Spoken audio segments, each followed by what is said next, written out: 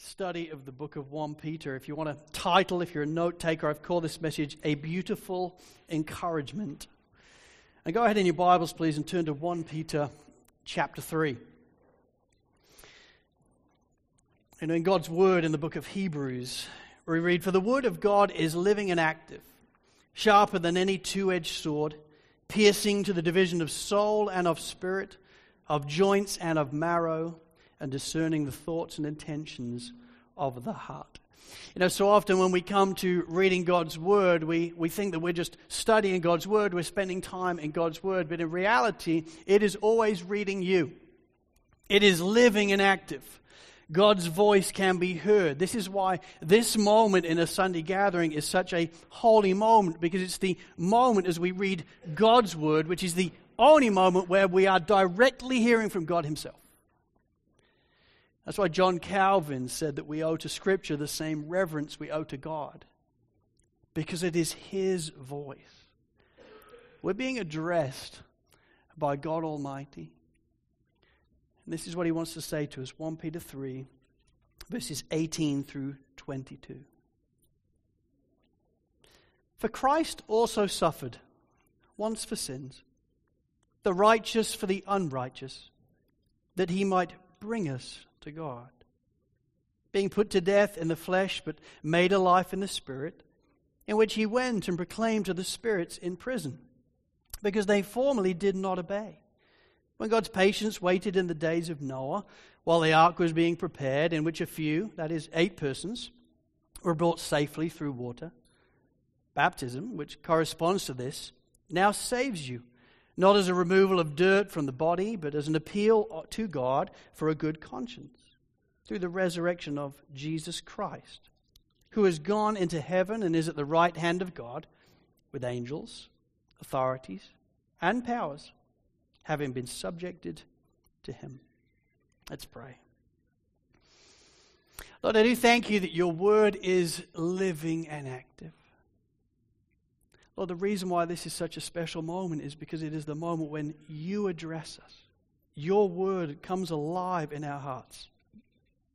So, Lord, I pray that that's what would happen as we gather around Your word this morning. Holy Spirit, I invite You, would You speak to us?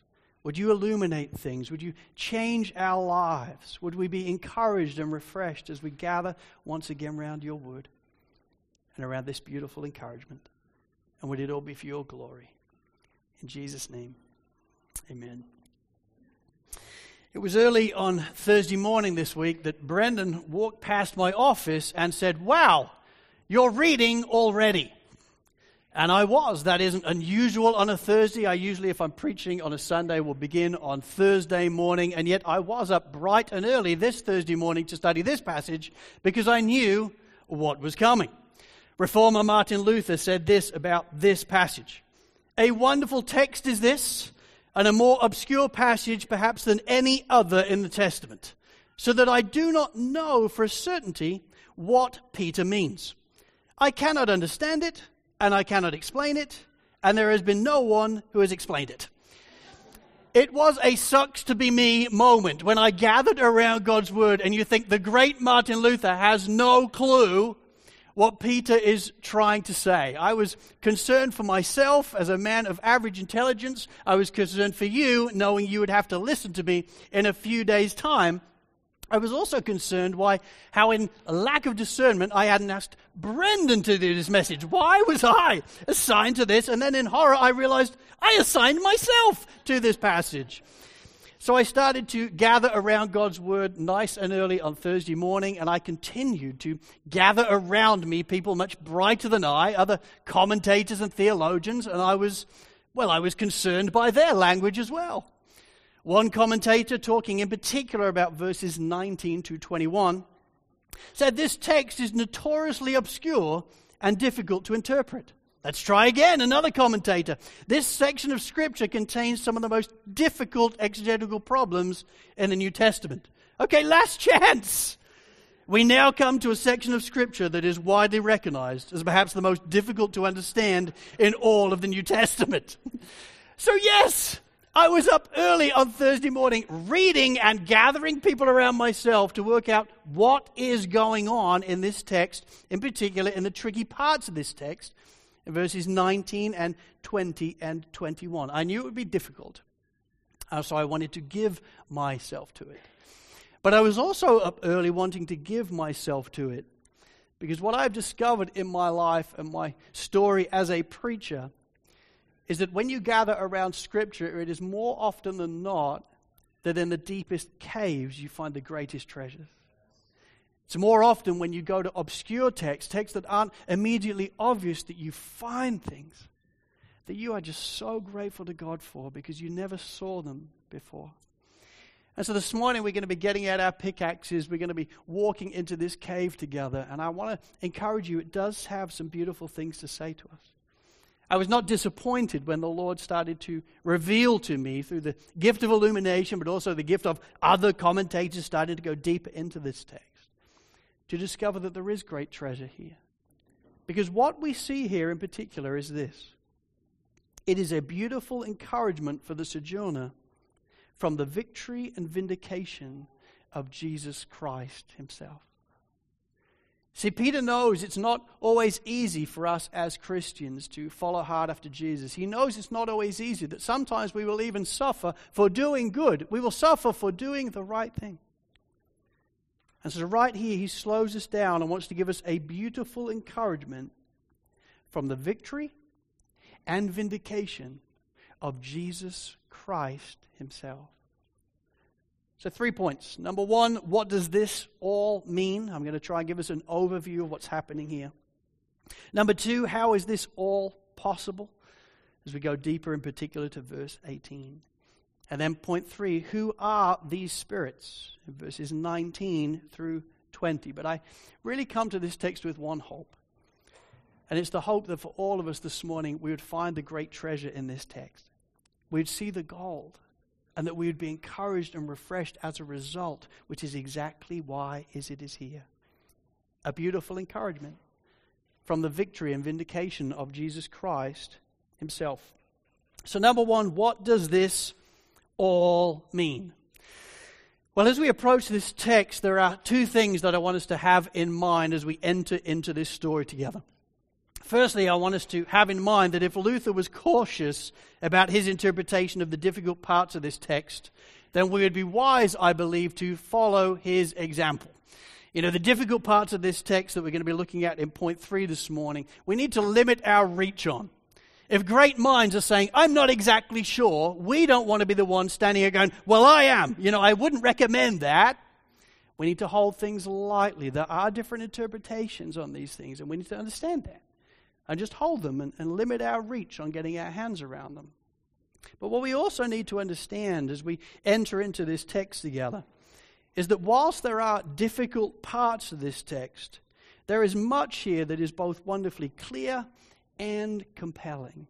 Most of what is here is very clear and compelling. And the overarching reality of what all this means is clear and compelling.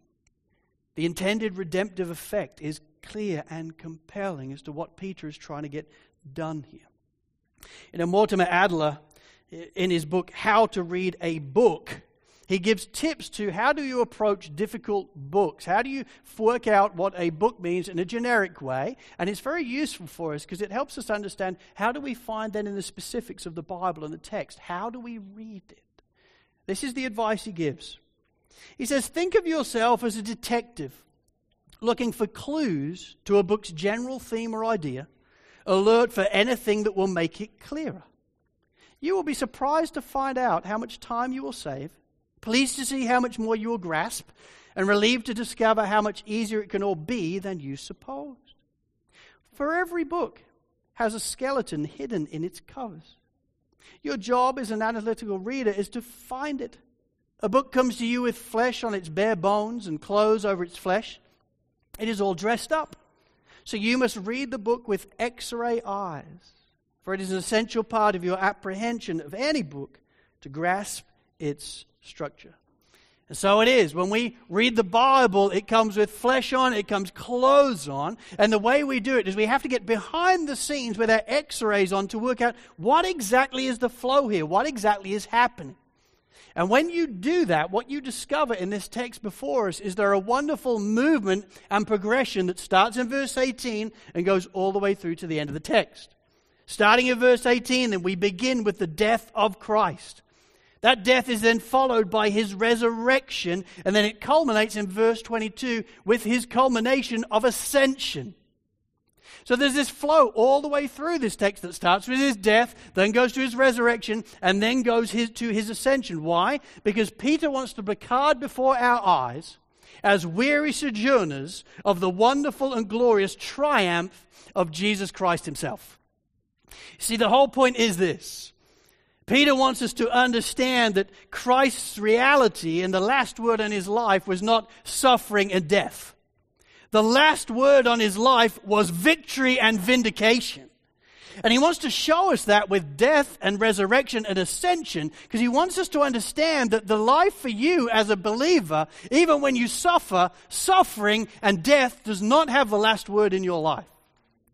The last word of your life is resurrection and ascension and victory and vindication as you take your seat with Christ himself.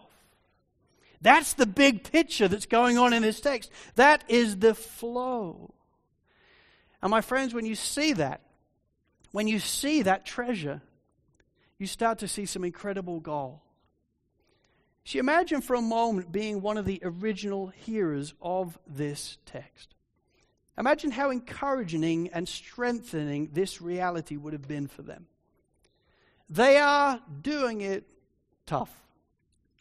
They are being maligned and persecuted and slandered by those around them. Once upon a time, these Christians living in Asia Minor, which is modern-day Turkey, they used to live in sensuality and passions of the flesh and drunkenness. They used to live just like everybody else. But then they gave their life to Christ. This small band of brothers and sisters started to follow Jesus as their Lord and Savior, and their lives completely changed around to the point where people are like, "You are weird. You think you're up yourself? You never do the things with us anymore? You used to be our friend, but now you don't spend time with us in the same way." And as a result, they are persecuted, they are slandered, they are being maligned, just like Noah in his day. There was a small group of people that everybody else looked on and thought, "You are crazy." That's their experience. And so how encouraging for them as they seek to live for Christ, even though they're being slandered and persecuted and maligned. How encouraging for them to know that that slander and that maligning won't have the last word on their lives. No, one day they will be vindicated and rise in victory with Christ himself. This isn't the end of their story. It's just the beginning. Even when they die, it isn't a full stop. It's just a comma before they enjoy the fruits of the reality that heaven is their home, that Peter's already told us in chapter 1, we've all been born again too. How encouraging that must have been to them. Just this week I had an email from my friend Faris that I was talking to you about on retreat. He's our leader of our work in Pakistan, asking me to pray for his brothers and sisters in eastern Pakistan, because many of them this week had their homes ransacked and burnt and set alight. Would you pray for my brothers and sisters?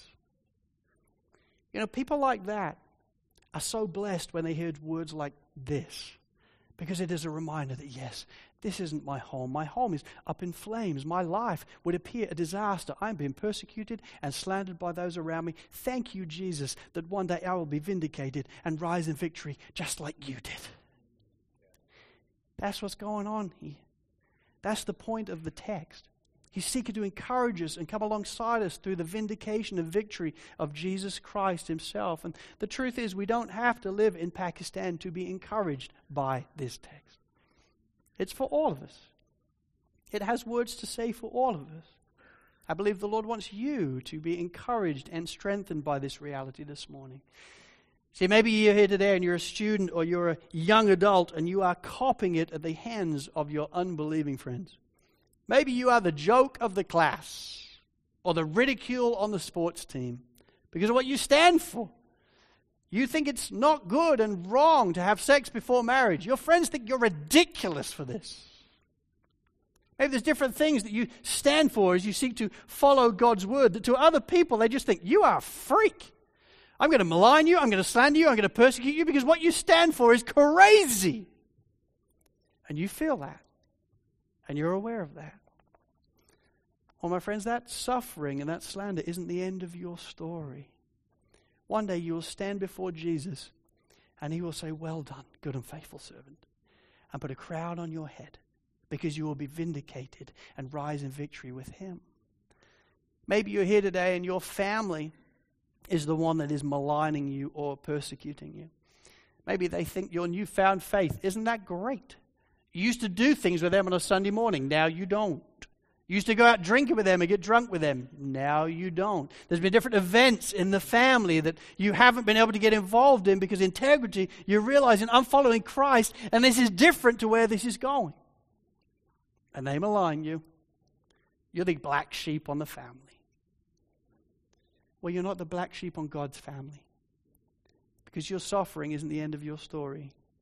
One day he will vindicate you and rise you victorious and tell you, well done. Maybe for others of you, it's your work situation. And for you, living for Christ in your work situation is equal to swearing to your own hurt. You will never be able to get truly promoted and go up the ladder given your convictions. It's just not going to work. You'll never be able to sell enough or do enough or be enough because of what you stand for in Christ. You just can't allow yourself to get into that situation. And so you don't. But because of that, your boss is never going to move you forward. Because you don't fit with the culture, which is actually an anti-biblical culture.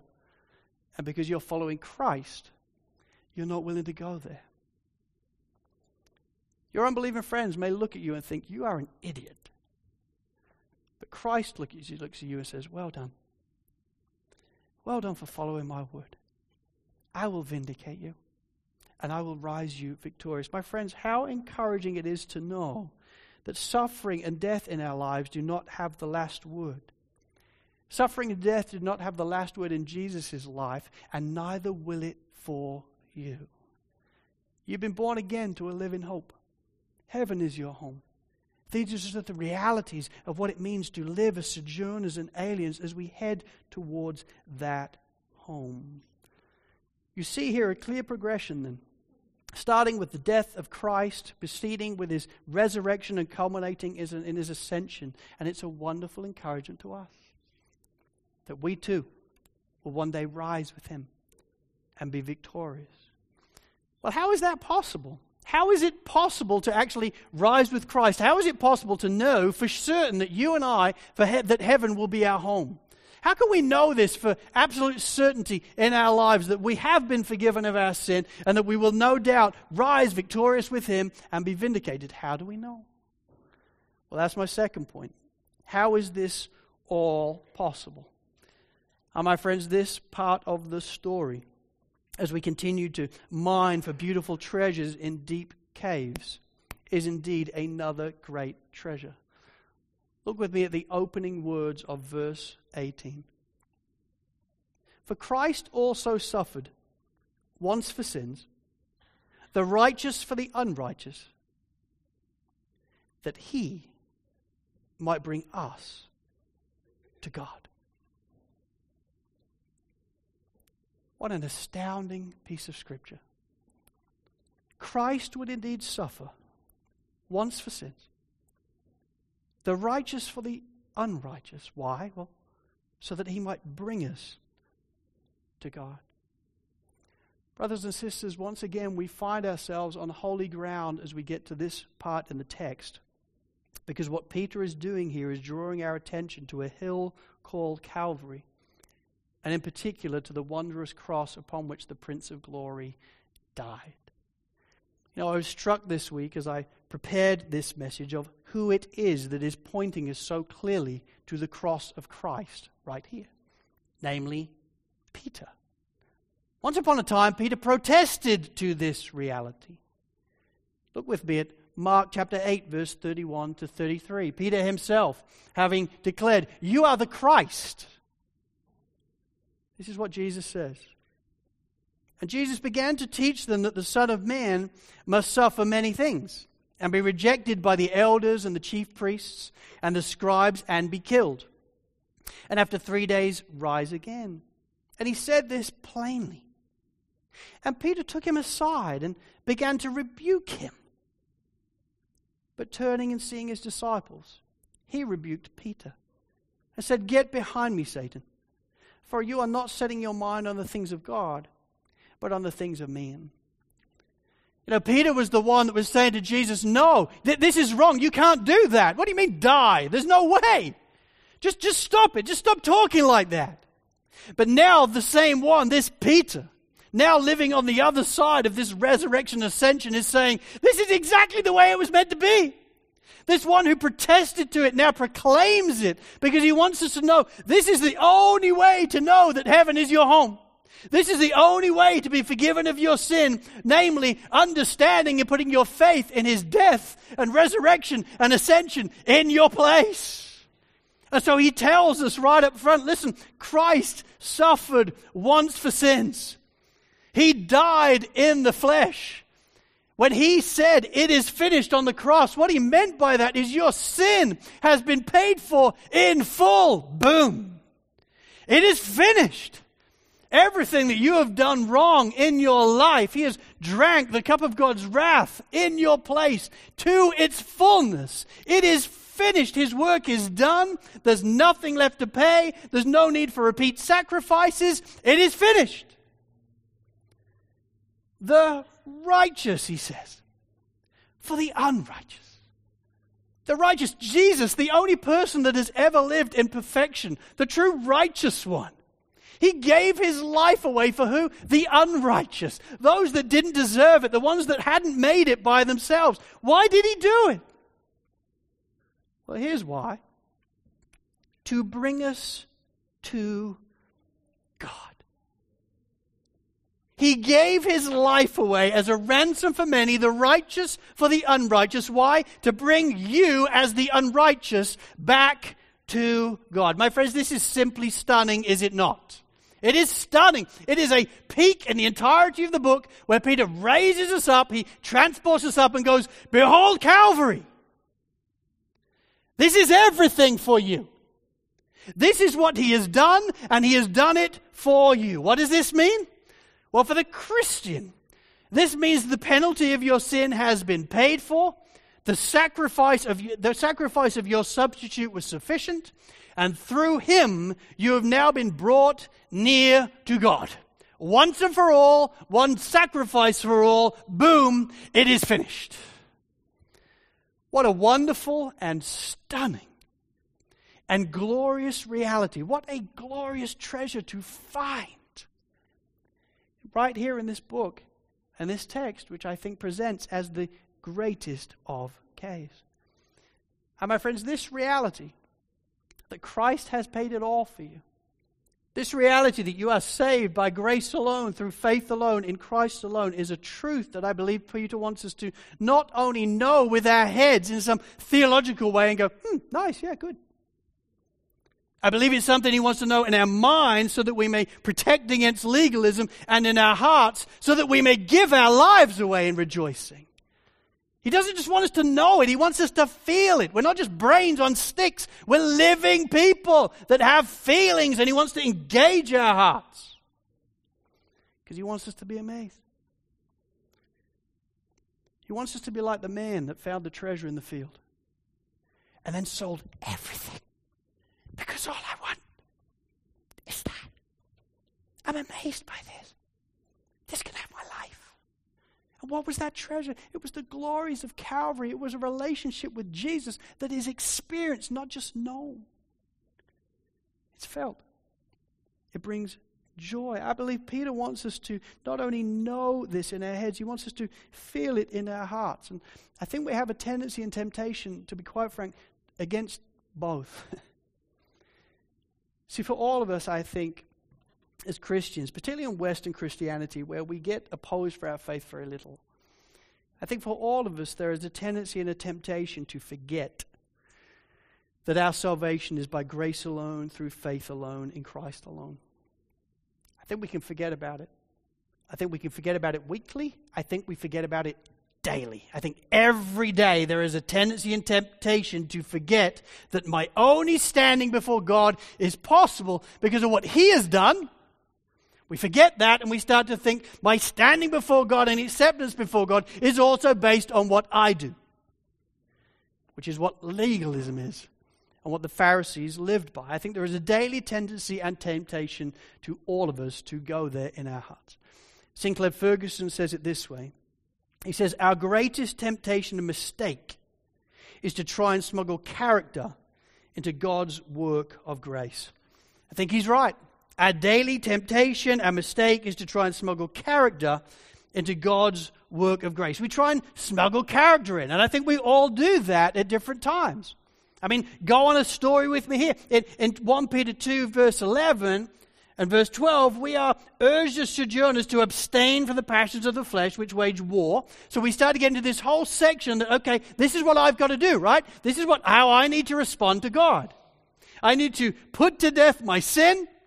Why? So that I can be a compelling witness. So that in my life I can be a compelling witness for Christ. He then goes on to explain what that looks like in civic life, what that looks like in professional life, what that looks like in married life. As Austin taught us a few weeks ago from chapter 3, verse 8, we then discover what it looks like in all of life. We're learning lots of things about what we need to do, and we take that seriously, do we not?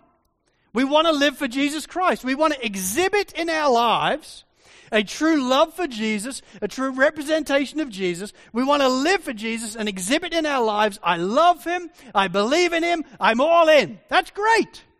That's a work of the Holy Spirit in your life. And it is a wonderful thing to exhibit in your life a love for Jesus. The problem comes when we start to think all these applications are earning it. And there is a big difference between exhibiting it and earning it. But it is a fine line between the two. The legalist doesn't just think they're exhibiting these things. They think I must do these things because this is how I earn His acceptance. This is how I earn His love. This is how I earn His affections. So I'm so terrible. I'm rubbish at mission. My marriage isn't as good as it could be. I've not done a great job in my workplace. He must hate me. He probably doesn't even accept me. Yes, no. He does accept you and He does love you because those things don't earn your salvation. They experience it. They exhibit it. The two are very different. We have a daily temptation and tendency to forget that your standing before God is all based on verse 3. Verse 18. For Christ also suffered once for sins, the righteous for the unrighteous, that He might bring us to God. Full stop. I don't see your behavior written in there. It's all Him. It is His work for you. He died in your place, the righteous for the unrighteous. Why? So that you can be brought near to God. He's done it all for you. You don't earn your salvation. You don't do anything that brings you back to God. No, having been brought back to God through the finished work of Jesus Christ, we now, through devotion and through enthusiasm, live it out. We exhibit it. But we never earn it. Make sense? I believe we have a daily temptation and tendency to get those two things mixed up. To start to think we're earning it. And then you have the good day, bad day scenario. Sometimes you feel like God must really accept you. Other days He doesn't. Brothers and sisters, God accepts you if you have put your faith in Jesus Christ. He accepts you to the full because He took the wonderful gift of the Savior's sacrifice and He covered your life with its blood and its righteousness. That's how you can draw near. Not because of you, but because of Jesus. We have a daily temptation and tendency in our lives, I think, to forget. Likewise, I think we have a daily tendency and temptation in our hearts to grow cold. To go cold to the realities of what Christ has done for us. And what it really meant to Him, the Holy One, to make this salvation possible. See, maybe for some of you, maybe you feel nothing in worship or in singing because you've forgotten really what He's done for you. Maybe it's never really amazed you. You know it theologically, but it's never filtered down to actually your heart. in a way that it's ever affected you. Maybe for some of you, you've never been truly amazed by grace. So you hear other people talking about how amazing it is to be a Christian, and you think, that is so different to what I feel. See, I think we have a daily temptation to grow cold to the realities of what Christ has done for us to make this salvation possible. John Stott wonderfully gives us this counsel with that regard. He says, the cross is a blazing fire in which the flame of our love is kindled, but we have to get near enough for its sparks to fall on us. Isn't that wonderful? When we stop and stare and gather around the wondrous cross upon which the Prince of Glory died, we will be affected. But we have to get close enough to it for its sparks to fall upon us. I thank God that Peter, right here at verse 18, brings us right near to those sparks. He brings you face to face with it. See, there are certain verses in the Bible that I think we would do well to insert our names into.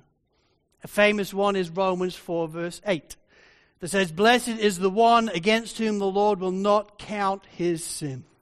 And I think we often are taught, even when we're young, if you've been around church all your life, to insert your name where it says one, i.e., blessed is you against whom the Lord will not count his sin. Blessed is Andrew against whom the Lord will not count his sin. Blessed is Christina against whom the Lord will not count her sin. They're just wonderful moments in Scripture, aren't they, where we can personalize it and we realize this is true for me. This isn't just true for everybody. This is true for me. Well, my friends, if we are wise, we will insert our name in verse 18 as well. Because when we do, those sparks from the cross fall with deeper purpose. For Christ also suffered once for sins, the righteous for... That's where you insert your name. The righteous for Beth, that he might bring her to God. The righteous for Esther, gave his life for her, so that he might bring her to God. The righteous for Froy, so that he may give his life away and bring him to God. Do you see? We're designed to feel this. Not just theologically go, oh, nice. Insert your name. Because where it says the unrighteous, he's talking about you personally. See, my friends, if we, on the way home today,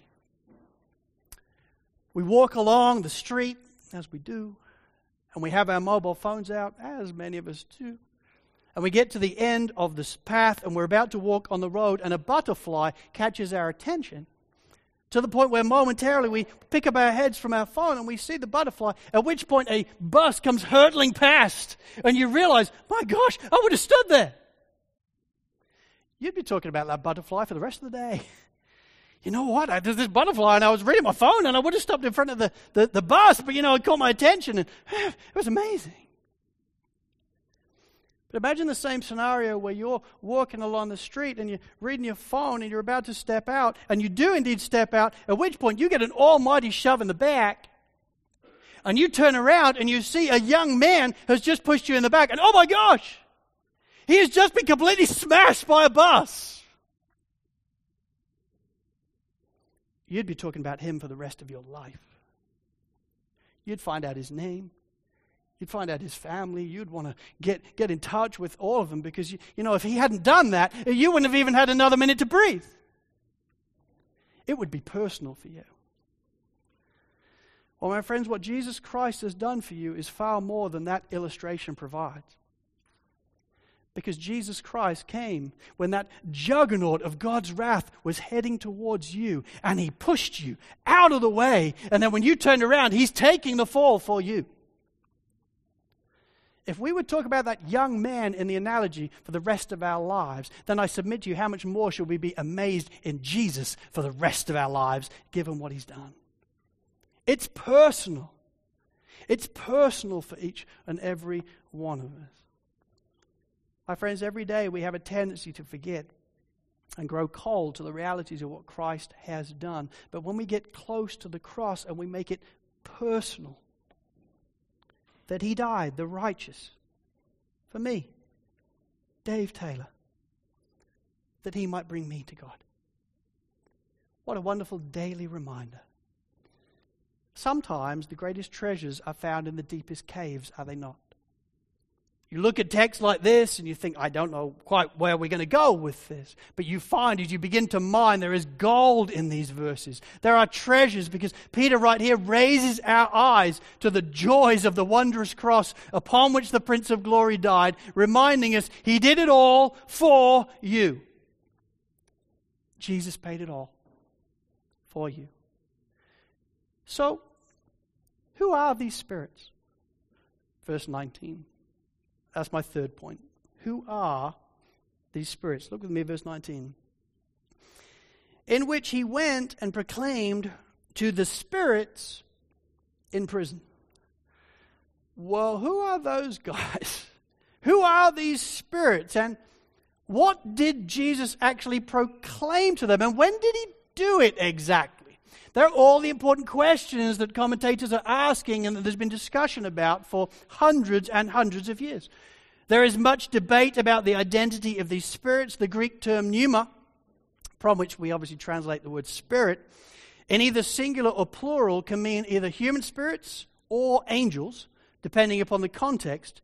And so there are many different interpretations. One commentator actually said there are 180 different interpretations.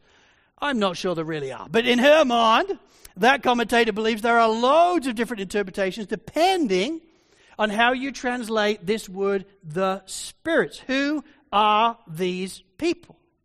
What are these people? Well, really it comes down, I think, to three big options. There are many options, but there are three in particular that get the most mileage, and they are as follows. The first idea is that these spirits are people that were in hell at the time of the cross. So when Jesus died and he gave his life away, immediately upon that moment, he then descended to hell to preach to people who had already died, to give them a second chance, to give it possible as they entered into Hades, to give them another go. You didn't listen to me before through the prophets, but let's try again now. Some people believe that, some people hold to that. I would probably disagree with that. It contradicts Scripture in many places. In Hebrews 9, verse 27, for example, that for man dies once and after that faces judgment. There's no indication of a second chance for anybody in that text. There's also problematic for verses like Luke 23, verse 43, that says, truly I say to you, today you'll be with me in paradise. The flow of the text doesn't go too well when into your hands I commit the Spirit, but just give me a sec, I'm going to go to something else. It's problematic. But it does contradict other verses, and because of that, I don't think that is a really very acceptable idea nor thought. The second idea that many would believe is that these spirits are fallen angels who were in hell to await final judgment. And so the idea would be that when Jesus died and breathed up his last and declared it is finished, he then went down to hell to proclaim a message of triumph over all the fallen angels that had gone previously, and he paraded them around in that moment as defeated foes. And there's a lot of mileage to this idea. The vast majority of references to spirits in the New Testament refers to spiritual beings rather than people. In addition, the word prison is not anywhere else in Scripture used as a place of punishment after death for human beings. But it is used regularly when talking about Satan and his fallen angels. And so this idea that he went to hell to proclaim triumph before then immediately going to the Father, some people believe that, and I understand that. And I can see how they understand that. But there's this third idea, which would be the one that I would hold to, albeit hold lightly. And it's the idea that these spirits refer to the unsaved men and women of Noah's day. He's not talking about present day. He's talking about a time when he was in the Spirit, which in effect is out of time. And he preached the good news of the gospel through Noah. See, in 1 Peter 1 verse 11, Peter tells us that the Spirit of Christ was speaking through the Old Testament prophets. He's already given us advanced warning in this letter that Jesus himself did preach a gospel of repentance and faith through Old Testament prophets. In 2 Peter 2 verse 5, Peter then calls Noah a herald of righteousness. Literally a preacher, a proclaimer. Somebody who has proclaimed the gospel, in effect a prophet. And so it would appear that Christ was always the one who is speaking through Noah and proclaiming through Noah a message of repentance and faith. Well, sadly, only 8 people listened. Only 8 people responded. And these 8 people responded in faith to Noah's words. They were saved as they stepped into the ark. They were saved from the judgment waters of the earth, while others were wiped out. And now today we're saved in the same way. When we put our faith in the words of Jesus Christ, we are in that moment saved, and we reveal to all society that that's the reality by getting baptized into the death and resurrection of Jesus Christ, which is what he talks about in verse 21. So I would lean there, but very lightly. If Martin Luther is saying, I can't figure it out, I'm not going to stand here and going, bingo! I'm not completely convinced. It's going to be one of those things. But here's what I want to encourage you with. It would be good if you want to look into it and spend time with it. Don't study all 180 options. There's better things to do in your life.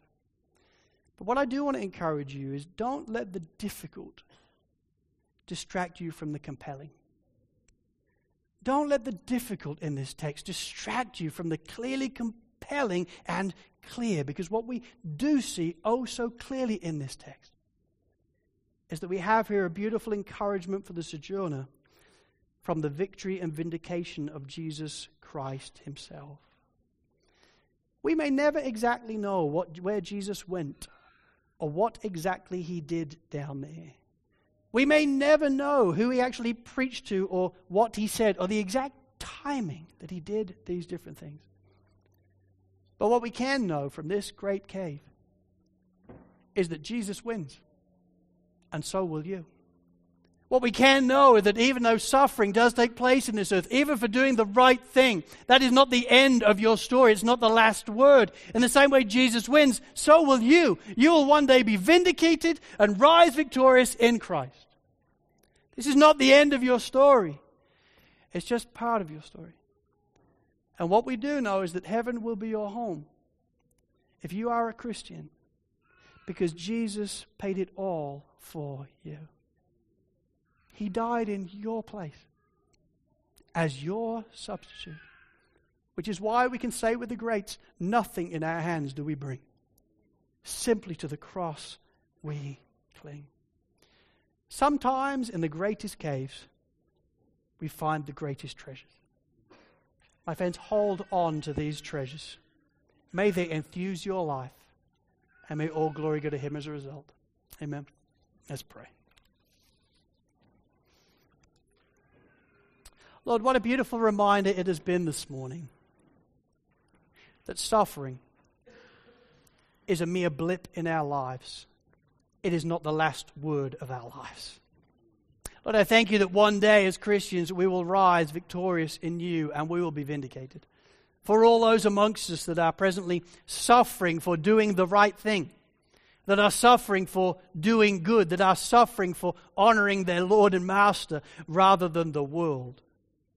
Lord, I pray that they would be encouraged and strengthened by this message today, that they're not home yet, and that one day it will all be worth it as they receive the crown from you yourself.